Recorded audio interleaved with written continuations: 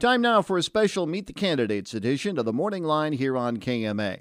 We're interviewing candidates running in key races in the November 7th general elections. With us on the line this morning is the challenger in Page County's 3rd District Supervisor's race, Ron Richardson. Good morning, Ron. Good morning, Mike. Good to have you with us, sir. And first of all, why don't you start out by telling us a little bit about yourself and your background, if you will. Well, I was born and raised in Page County, graduated from Clarinda High School, pursued a college degree at Northwest Missouri State University, got drafted into the Army, spent 3 years in the Army as a communications center specialist and crypto accountant for a major communications relay station, which just means I was the keeper of the code books.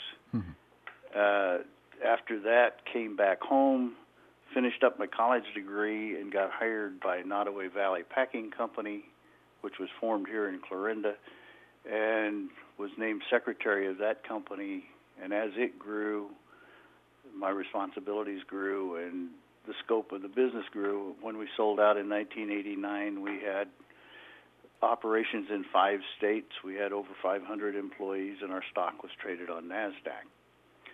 And after we got bought out, I entered the insurance business, and I was first with Farm Bureau and then as a part of an independent agency for more than 30 years. And since then, I've been doing some property management and working part-time just to stay busy. So I've got a wide and varied background. I know there's some people out there who say that they don't think I've got the experience for the job, but I would remind them that for decades I was at the top echelon of a couple of different organizations that had 4 to 5 times as many employees and 4 to 5 times as much revenue as our county government has. Why did you decide to run for 3rd District Supervisor? Well, actually, I'm kind of running against my opponent's record. I've tried to keep the campaign about county business, the motions, the votes, the public statements, and stay away from personalities. You know, it seems like our boardrooms become kind of toxic, and I want to bring civility back to county business. And I know there's some people out there who are trying to tie me to the board chair, and that's not true. And, I have no agenda, and I have no allegiance to anyone. I follow my conscience, and I don't have a vendetta against anybody. I think my record speaks for itself, and so does my experience. And I would remind people that I've posted my expanded biography and work experience on my Facebook page, Richardson for Supervisor. You can go there and read the stuff I've written and the background and all of that. So there are 3 specific things that come to the top when I think about the last 9 months. And the first one is the road situation. And if you go to the video of the July 6th board meeting, and about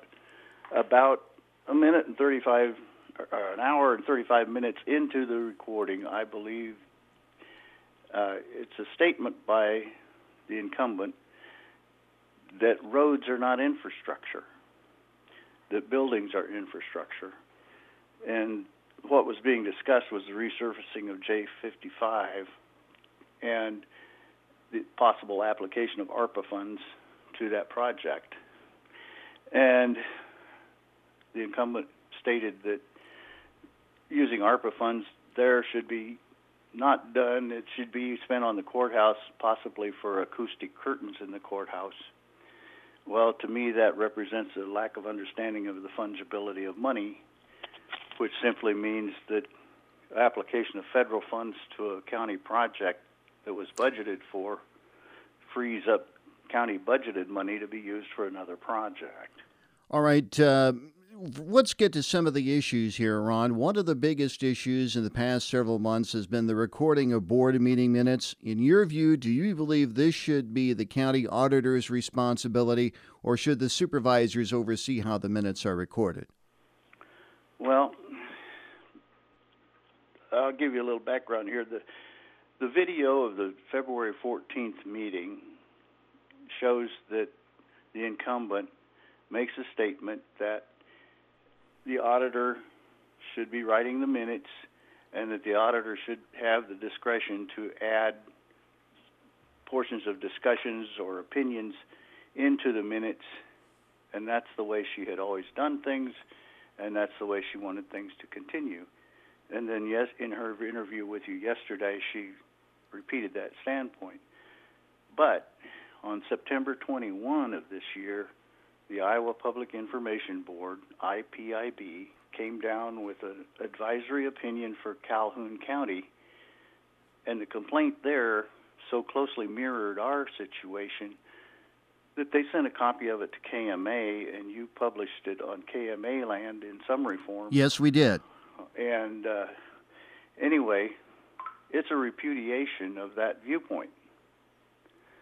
And it says that the supervisors have control of the minutes. They own them. They have the right to review them before they're published, and that the auditor has no discretion as to inserting additional material. And that's really nothing different than I learned 50 years ago from corporate attorneys when I was writing the minutes for Nottoway Valley Company. And there are any number of tutorials on that IPIB website that detail how you should write minutes, what should be there, what shouldn't. Another big issue, Ron, involves wind turbine projects in the county. Now, the supervisors are reviewing possible changes in the current ordinance. What, if any, changes do you support in the current ordinance as far as wind turbines are concerned? Okay, well, my concern in this whole thing is for the people, either the people who live close to those things or the people who are leasing land to have them put on. And initially, I don't want to see anybody harmed physiologically or psychologically by living too close to a turbine. But in the long term, I'm concerned for the landowner and for the county taxpayer, because I am really concerned that there's not enough money being set aside in a safe way for decommissioning these things when they are at the end of their life, which is approximately 20 years. In 2019, it cost $500,000 to decommission one of these things. And if inflation keeps going the way it's going right now, in 20 years it's going to cost $2 million apiece to take them down. Well, the history of the wind turbine industry is that these companies gobble each other up or they go bankrupt, and by the end of the life of the turbine, the operator who started the thing may not be the same operator who owns it when it dies. If the money doesn't happen to be there at the tail end, there have been recorded cases where either the county that got the tax revenue or the landowner who got the rent gets the responsibility for dismantling the thing. Finally, Ron, while we have some time, one of the biggest issues in Page County right now is the county's infrastructure. How would you assess the condition of the county's roads and bridges? What do you think should be done? Well, the secondary roads are extremely important, both as farm to market or merchant to farmer use, and they have to be maintained to the best of our ability. I think that the switch in the grade of rock we used, which was a big money saver but also should be a great boon to the longevity and the manageability of the roads, is a very good thing. I think we have like 10 motor graders at the moment. I would reassess whether that's enough, but I think that's one of the primary responsibilities of the supervisors, is to make sure that we have good farm-to-market roads. Well, Ron, we thank you very much for being with us this morning, and we wish you the best of luck on November 7th, and we will talk to you again real soon. Have a good rest of the day now. Okay, thank you. That's Ron Richardson, challenger in the Page County 3rd District Supervisor's race on the Morning Line on KMA.